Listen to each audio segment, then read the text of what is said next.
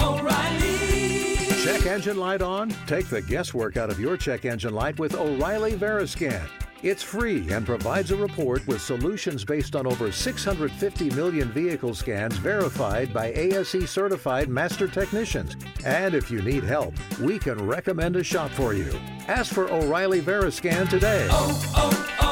O'Reilly Auto Parts. There's nothing like snook hook sets at dawn or catching a tarpon in the moonlight. Find your next fishing trip made easy on fishingbooker.com and experience the magic of the Sunshine State or any other destination on your fishing bucket list. Book a blue water adventure in search of sailfish or go snapper fishing with the kids. With over 6,000 captains and trips to choose from, planning your next one just got a whole lot easier. Download the Fishing Booker app on the Google Play or App Store, or visit them online at fishingbooker.com to book your trip today. Getting ready to take on spring? Make your first move with the reliable performance and power of Steel battery tools. From hedge trimmers and mowers to string trimmers and more, save on select Steel battery tools. Right now, save $50 on the FSA 57 battery trimmer set. Real Steel. Find yours at steeldealers.com. With AK-10 battery and AL101 charger, offer valid for limited time only while supplies last. See participating dealer for details.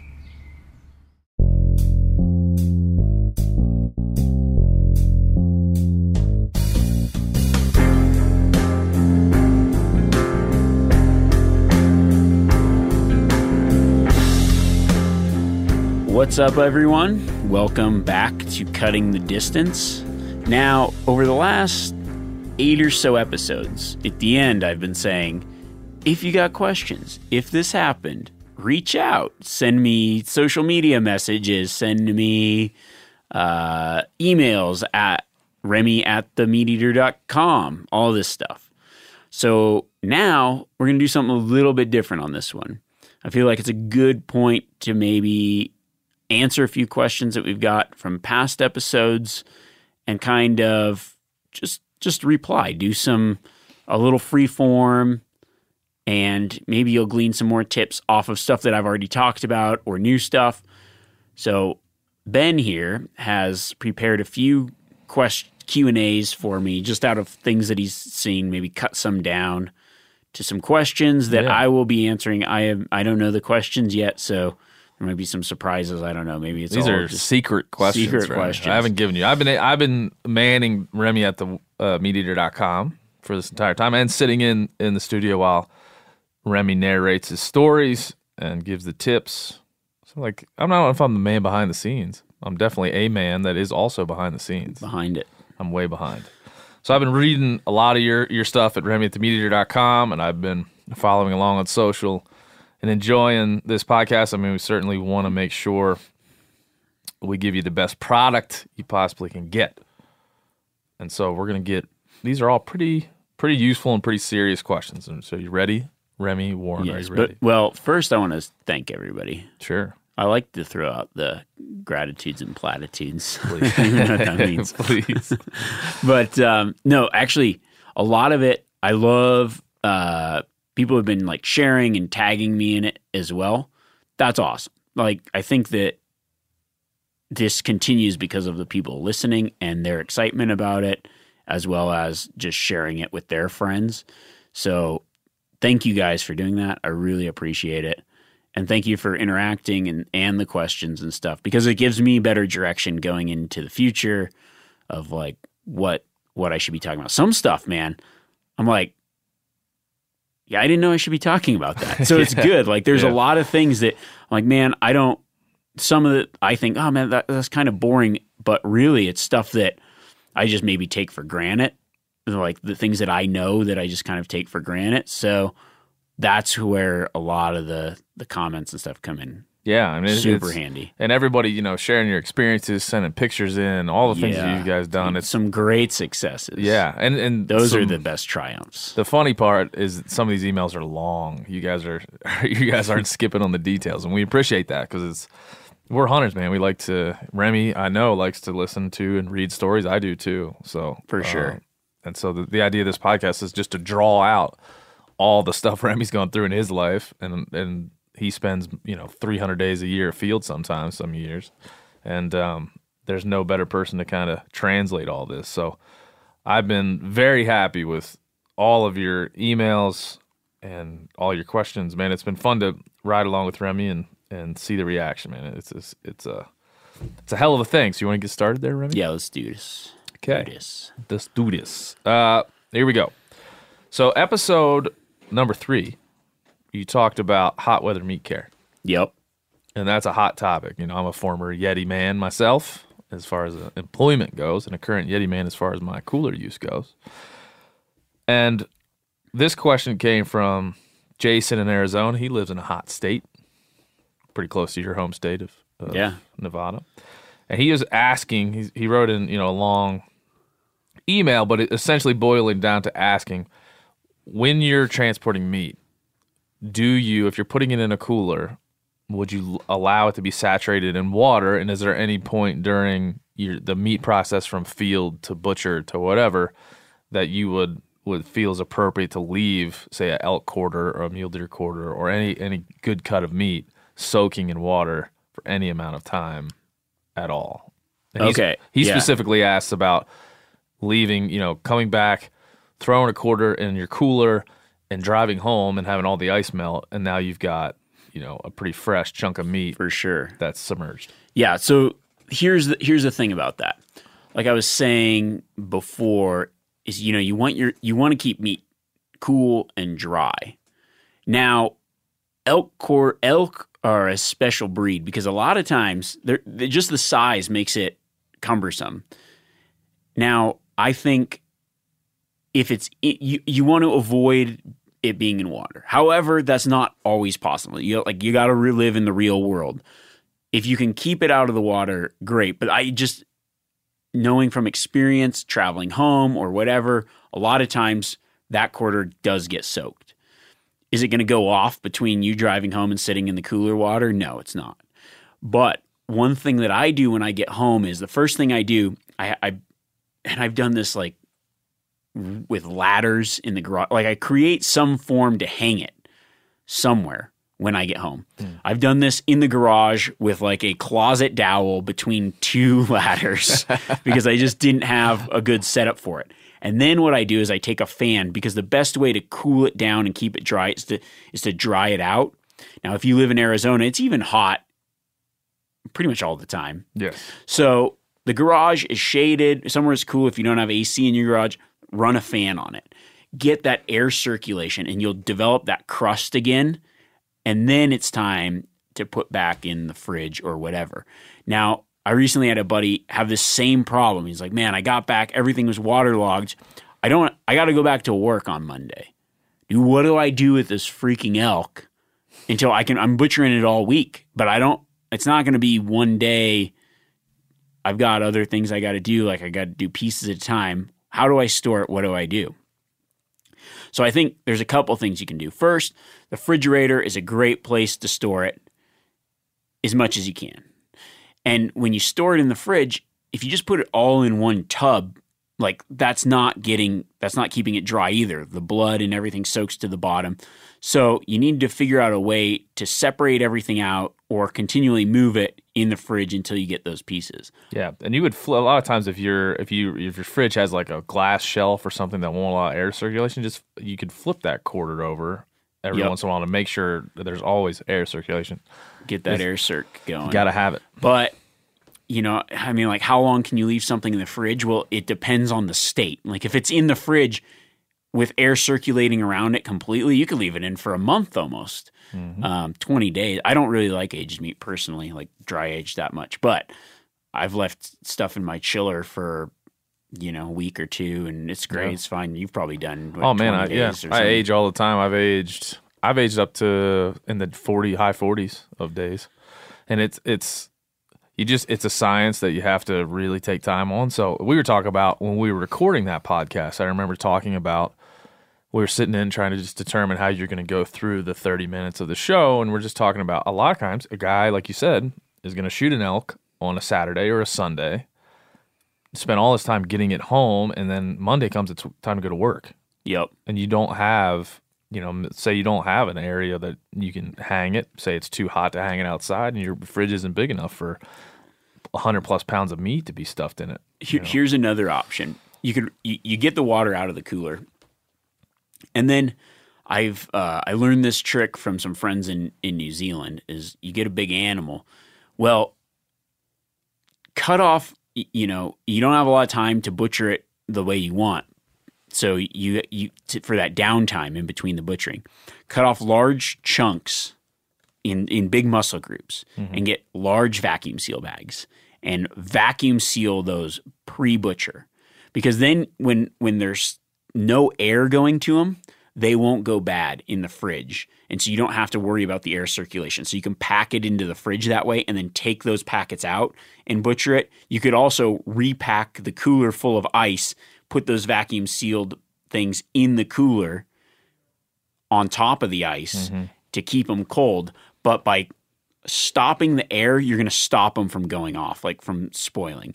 So just by vacuum sealing them, you can leave them. I've got friends that when they shoot something, they just vacuum seal it and leave it in their fridge for 2 or 3 weeks. Yeah. Because it won't spoil if they can't get air. Now, it has to be a tight vacuum seal, so you really got to make sure nothing's around the edges of that bag. And you get those bigger bags and you can put those big chunks, and it's just an easier way to organize it until you have time to butcher it. Then as you come home, you might have 1/4 that is free drying in the fridge, and then the other stuff stacked in the cooler. You can kind of work your space. And then as you butcher, you're gaining more space and you can rotate things through. Yeah. That's the way that I do it. Yeah.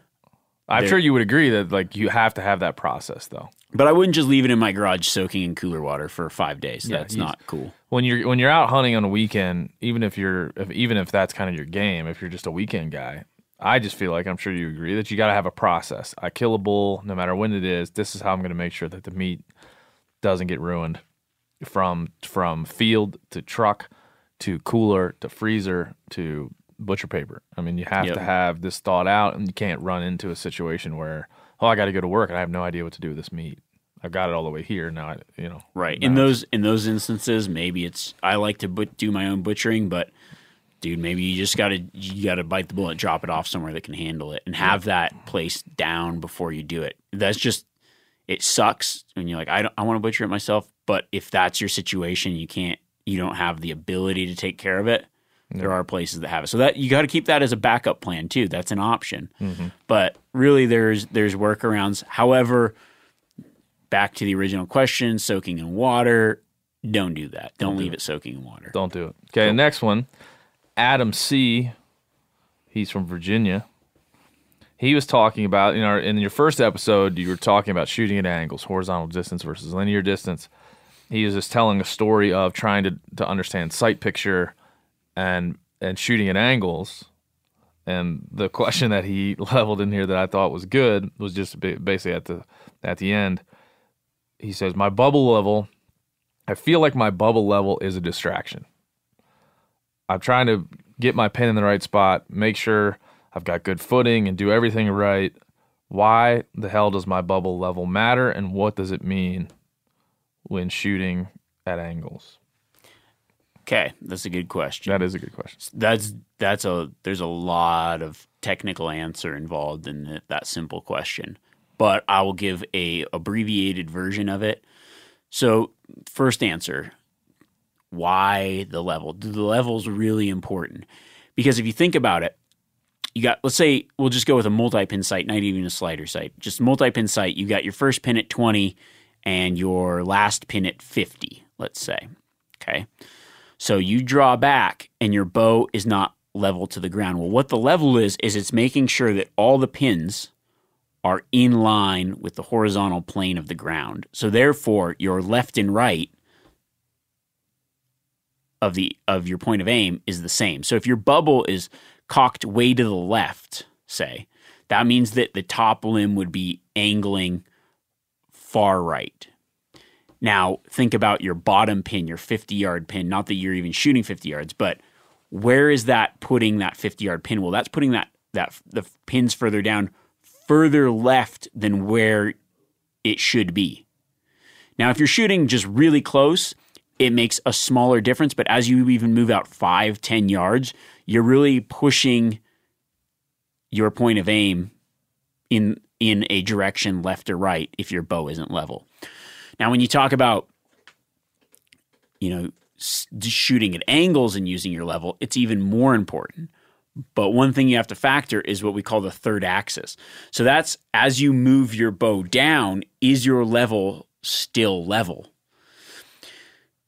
And then the second axis you would do to level your bow, make sure you could put your bow in a vise or use it up against a door jamb, something that's plumb, like a plumb line, running, say, a weighted string down so you know that something's level.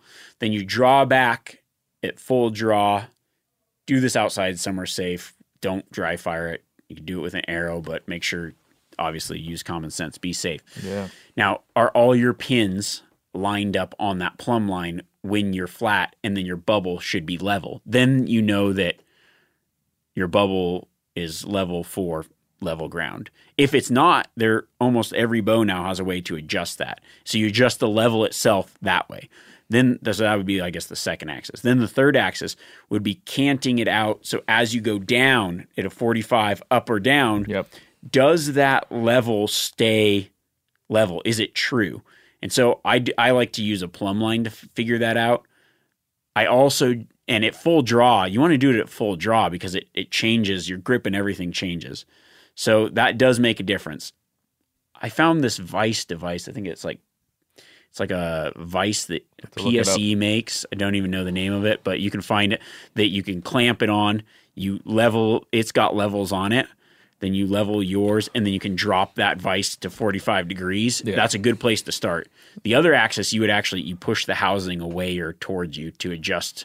Well, and if you really want a quick way to learn this too, next time you're at your pro shop and they're setting your bow up, just ask them, because if they're doing it right, they're checking your third axis. Ask them, how do you do that? Yeah. And just watch them do it. They likely will have a tool. If they don't, see how they freehand it. And then there's another good device for full draw third axis is Hamskea makes it. That's a good one set up. But long story short, heck yeah, that bubble makes a big difference. Yeah. And that's, you got to, like, when you're checking your sight picture, that's just got to be, again, part of your process. You got to be like, check this, and let the arrow fly. Yeah. You can't skip that bubble level, or, like you said, at distances, it's tough. Well, and if you just think, it feels level, on angle, it always feels level what's not level, so it makes a big difference. Yep. This episode is brought to you in part by O'Reilly Auto Parts, who are in the business of keeping your car on the road and also keeping you happy. O'Reilly Auto Parts offer friendly, helpful service and the parts knowledge you need for all your maintenance and repairs. I use the O'Reilly by me. It's right in downtown where I live. And the team there is super knowledgeable. When you got questions, they're happy to help you out. It's a great store to go into. The team at O'Reilly Auto Parts, they can test your battery for free in or out of your car. And don't ignore your check engine light. Ask for O'Reilly VeriScan today, a free diagnostic service exclusively at O'Reilly Auto Parts. Need your windshield wipers replaced? Brake light fixed? Quick service? They'll help you find the right part or point you to the nearest local repair shop to get some help. The professional parts people at O'Reilly Auto Parts are your one-stop shop for all things do-it-yourself, and you can find what you need in the store or online. Stop by O'Reilly Auto Parts today or visit us at O'ReillyAuto.com/meateater. That's O'Reilly Auto, OREILLY, O'ReillyAuto.com/meateater. We've all seen plenty of gadgets and fads come and go, but here's one product that stood the test of time: Seafoam Motor Treatment. Lots of hunters and anglers know that Seafoam helps engines run better and last longer. It's really simple. When you pour it in your gas tank, Seafoam cleans harmful fuel deposits that cause engine problems. I'm talking common stuff like hard starts, rough engine performance, or lost fuel economy. Seafoam is an easy way to prevent or overcome these problems. Just pour a can in your gas tank and let it clean your fuel system. You probably know someone who has used a can of Seafoam to get their truck or boat going again. People everywhere rely on Seafoam to keep their trucks, boats, and small engines running the way that they should the entire season. Help your engine run better and last longer. Pick up a can of Seafoam today at your local auto parts store or visit seafoamworks.com to learn more. You ever get that feeling you're stuck inside staring at screens and a primal urge kicks in? You crave wide open spaces, fresh air, the chance to connect with the land? Well, maybe it's time to find your own piece of the wild, but searching for property can be a maze. That's where Land.com comes in. They got millions of listings across the country, from mountain ranches to hidden fishing holes. Their search tools are like a seasoned guide helping you narrow down what you want. Land.com isn't just about buying and selling. It's about finding a place to hunt, fish, explore, or simply sit by a campfire and listen to the crickets. So head over to Land.com today to turn one day into today, because trust me, there's nothing quite like the feeling of standing on your own piece of earth.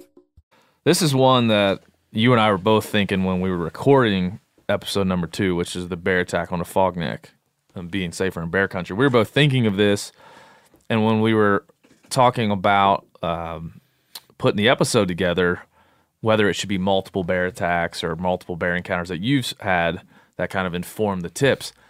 But we felt it was smoother just to have just the Fogneck attack. But you have a lot of other bear encounters, that are informative. And this question came in a bunch. I probably read 20 of them, I bet. In regards to black bear country, as we'll call it, which is most of the United States. But in country where you're hunting or you're around black bears, do you take the same precautions as you do in grizz or brown bear country? And how does your mind think about that scenario? Yeah, so I generally don't take the same precautions, but I take precautions because statistically, I think there's more black bear attacks than there are brown bear attacks. Sure, and it's just based on you encounter them more. Mm-hmm. They are more places and they're close. They do things closer to people. One day, my brother was on a fall bear hunt, packed into the Mission Mountains, hunted bears hard for 7 days, got back, unpacking his stuff. He texted me that he was home, so I'm like, sweet.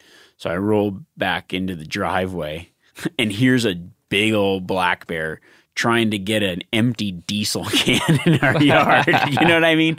And I'm like, here he was out in grizz country and black bear country and had 0 encounters, and yet right in the driveway, here's this big old bear that's like getting ornery about an empty diesel can. And I think that right there is because you just don't know where you're going to encounter black bears. Yeah. So you need to take precautions. When I'm in areas like Prince of Wales or due to a place that there's a lot of high densities of black bears, California, people that hunt in California, there's a lot of freaking bears there. Oh, yeah. And so in those places where there's a lot of black bears, I do take the precautions. If I don't keep food in my tent, I take the precaution. And, it never hurts to have some form of protection from any sort of predator. If you're bow hunting in California, it's not a bad idea to have some kind of something on you. I'll never forget, just like, reading, what was it? It was actually Cam Haines' book on backcountry bow hunting, and he has a story in there about a guy named South Cox that got tore up by a bear in California. Every time I'm hunting California, I think that as a black bear, and I've heard other stories of just people that have sent me, look at this. This is from black bear, and my buddy's cousin got taken out of her tent while river guiding by a black bear. So when you're in black bear country, you really need to just also be aware of your surroundings at all times. But I do not personally think they're as serious of a threat as grizzly bears. Like, you have to be 100% on it in grizzly country. Black bear country, I don't know. I've had bad encounters with black bears. Well, there's roughly, I don't know, it depends on the population estimates. There's 10 times the amount of black bears in this country as there are grizzly bears. I've encountered more aggressive black bears than grizz, really, or brown bears. Yeah, I mean, I've had one follow me. No kidding, dude. I've got a lot of encounters with black bears. One of them, I had one tear up my brand new 4-wheeler. Had one steal some packs from some hunters. Everyone would follow me. I had to put the pistol in one's face, and it charged me. Damn. It charged to like I thought about shoot. I had a tag too, but I just didn't want to deal with it. Speaking of Cam Hanes, I've hunted with Cam before, where hunting with a bow on the ground in Alberta when there's 15, 18 black bears walking around you, and they're all within 10 yards, complete on a bait site. And the way that they describe it up there is that if a grizzly comes into the bait, you stand up and you get your shotgun, or you stand up in a defensive position, because the grizzly bear is not coming in to lick the honey. He's coming in to mess with anything that's in his territory. And that's how they described it. And so I didn't run into a bait that had both grizz and black bears on it, but that's how they describe it up there. Yeah, I mean, but if you're in just black bear country camping, whatever, you should be cautious. You should take precautions. It never hurts to be cautious.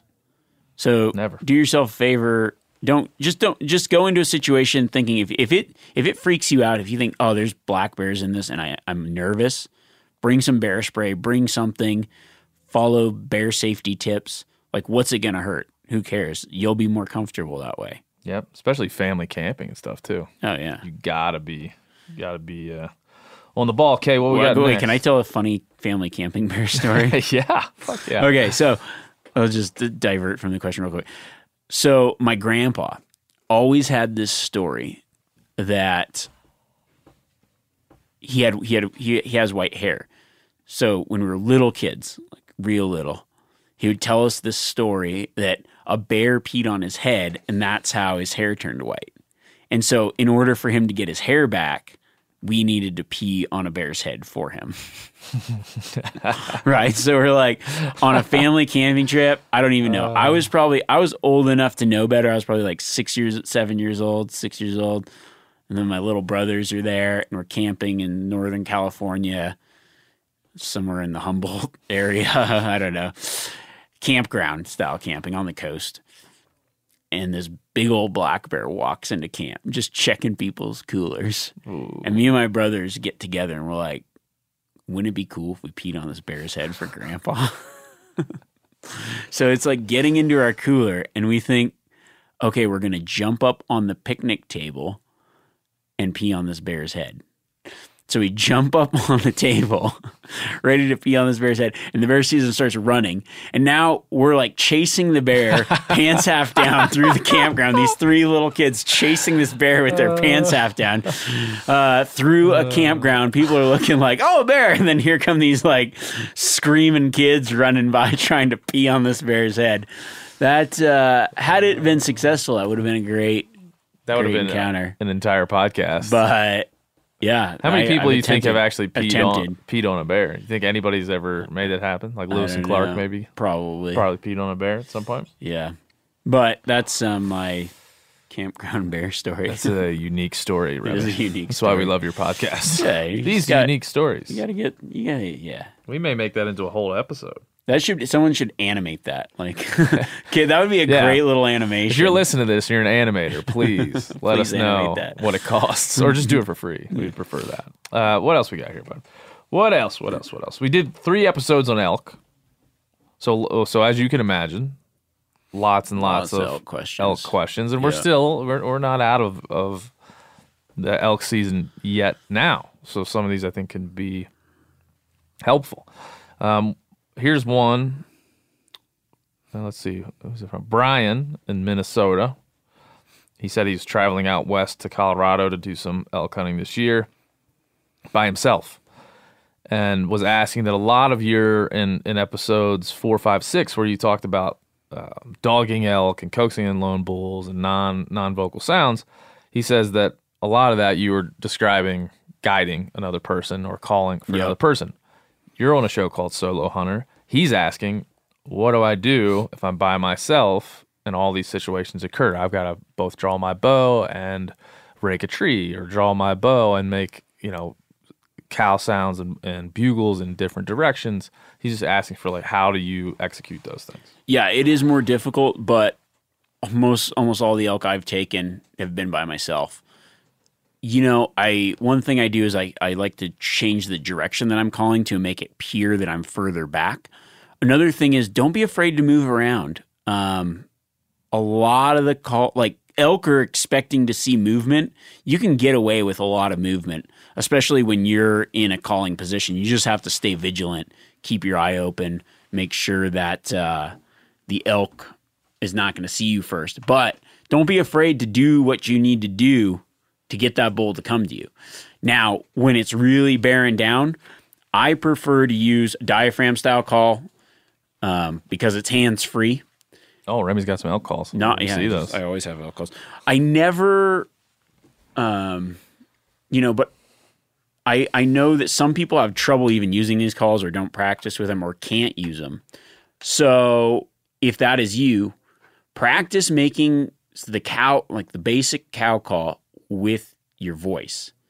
I use that a lot to stop the bull or to, if you got to draw back and in bad timing, use just a that's no call. That's just my voice going. Practice that because that is key just to stop the elk. Sometimes you'll need that. Another good call, if you don't have, is like the kind that you bite, the biting call, because you can keep it in the corner of your mouth. Mm-hmm. The Primos makes, everyone makes one. There's a lot of those. I've used quite a few of those in the past. But yeah, out of the tactics that I've done, the best two for being by yourself, the dogging elk and the calling to a lone bull. That's great. They're great setups if you're by yourself. Yeah. So hopefully those situations arise. Yeah, that's just every type of hunting where you're by yourself and you're calling to it's an more animal. Difficult. It's just more difficult. It's how it is. But it is doable. Yeah, it's tougher to close the distance because you're closer to the animal. You have to draw. You have to be ready. Yeah. It's just tougher, but... Also, think about calling further back and then sneaking up, like stalking to where it is. Because when they're holed up, when you're by yourself, you make the moves, and so you can get away with a lot more just getting into position, then moving, crawling, closing the gap, closing the distance. Ooh, he said it. He said the name of the podcast. I did. But it's cutting the distance. We started out just as just as this is a little bit of behind the scenes. We started out as Closing the Distance. That was the show name. I didn't like that. And then Remy was like, no. That sounds like I'm in a bar. Yeah, it's like trying to pick up chicks at a bar. I'm like, okay, that's not cool. Then Cutting the Distance. I mean, that's not a good name. Yeah, no. Cutting is better. Yeah, because if you're at a bar, you would close the distance, not cut it. Right. That's too brash. It's too brash. What else we got? Oh, man, there's a lot. I should make shorter answers and we can. We have time for. I think we probably have time for two more. Okay, 2 more. Here's a good one, and this came in a lot. People love the shoes off situation. I think we might have to make a T-shirt that says SOS.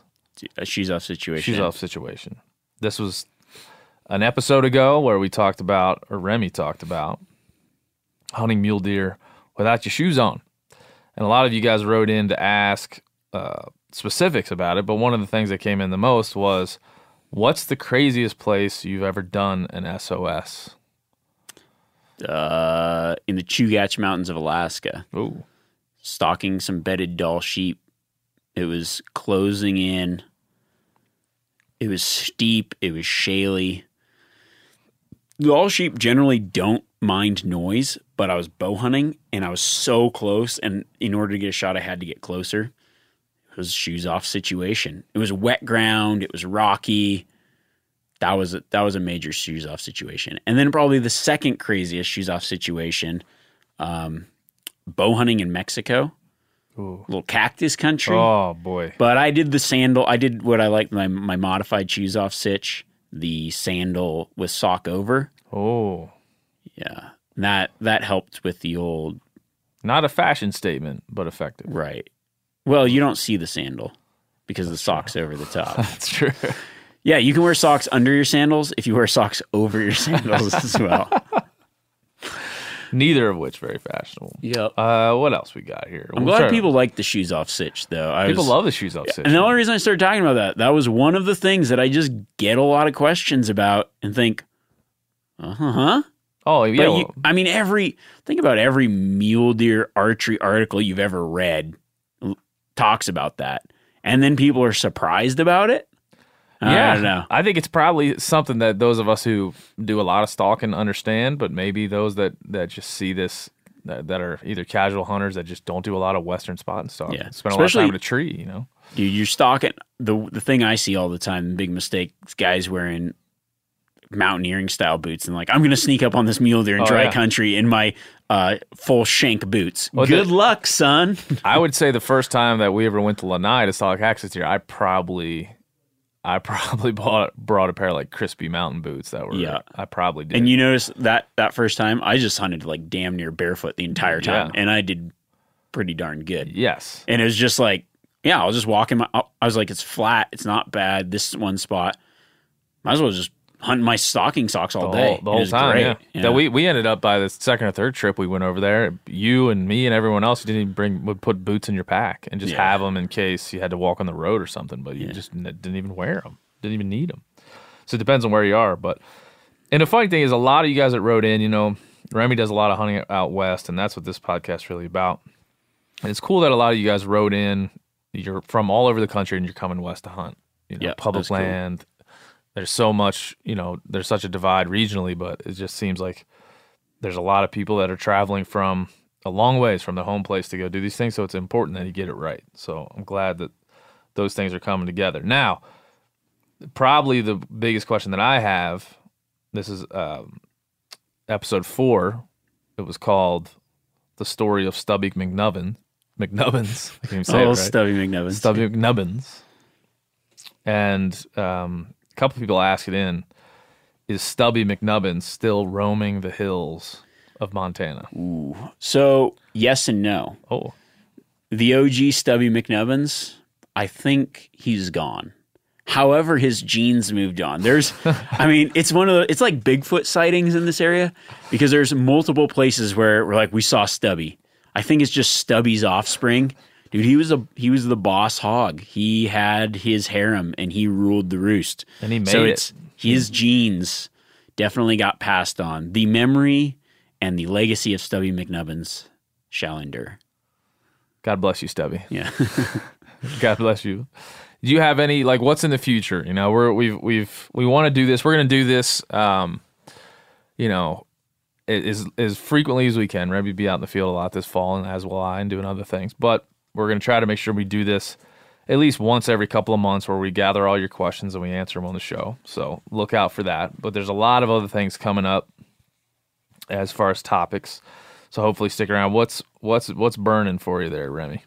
Oh, I think there's some good stuff as far as we're coming into. I like to make it topical and seasonal. Yes. So, and let's talk about a little spotting stuff, some rifle season elk hunting tactics, deer hunting tactics, then just some all around just good hunting skills. Yeah, man. We've been hammering pretty hard on glassing tips, Yep. which we haven't covered yet on the show. So I think that's coming up, right? Yeah, glassing. I mean, that's the number one tactic for Western hunting. And that's a question I've been getting a lot. Dude, someone just wrote, actually, right before we started recording this, saw, okay, I've got good optics, but I'm only seeing stuff that's moving around. What the hell am I doing wrong? What should I be looking for? Yeah. And then I'll talk about that, but, and I want to get into some advanced stuff too for the guys that, Yeah. I want you to be the best spotter that you know. Yeah, I have it written down as an episode Yeah. title, Spot Bucks Before Your Friends. That's a good one. Make it competitive. Yep. So we will keep working on this, but thank you for writing in from my desk and the whole Meat Eater crew, and especially Remy, who's the man. Oh, yeah. Thank you guys. And then maybe shoot me some comments on good endings. How should I end the podcast? That's the hardest part. Yeah. Like, what's a good sign off? Like, stay frosty, stay stealthy. Yeah, you got eat your broccoli. Dude, I'm going to use that. Don't die. Wasn't one of them like don't get eaten? die, don't get eaten. I don't know. The sign off. I kind of like the variety. I want one that's like kind of me, where it's subtle yet cool. Is that how you see yourself? I don't know. Yeah, maybe. Subtle. Like, yeah, if I'm in a cool. group of people, like I'm just, Like when you're leaving the bar and everybody else is staying, like you're leaving early to go home, get some rest, you say like, All right, guys, stay frosty. No, see, I just if I'm around a group of people, I do the Irish goodbye. The Irish goodbye. I just leave. Yeah. Because nobody. If you say I'm leaving, then everyone's like, "Why are you leaving?" key. You just like That's key. slip out. That's on our new podcast called Closing the Distance. That's on It's the all new about podcast called Bar tips. Yes, Being at the bar. how to. I don't know. Yeah, a lot of hunting tips. Not so good for social situations. All right, Remy, close it out. Give us your ender. Yeah. Thanks for the comments. I wish we could get to all of them. I try my damnedest to answer as many questions as I can. The shorter the answer, the more likely I am to respond to it via message before my thumbs wear out. However, some of the longer form ones, I like to, this is great. Talk it out here. And until next week, eat your protein. Eat that. Cook your elk medium rare. Keep it medium rare. Goodbye.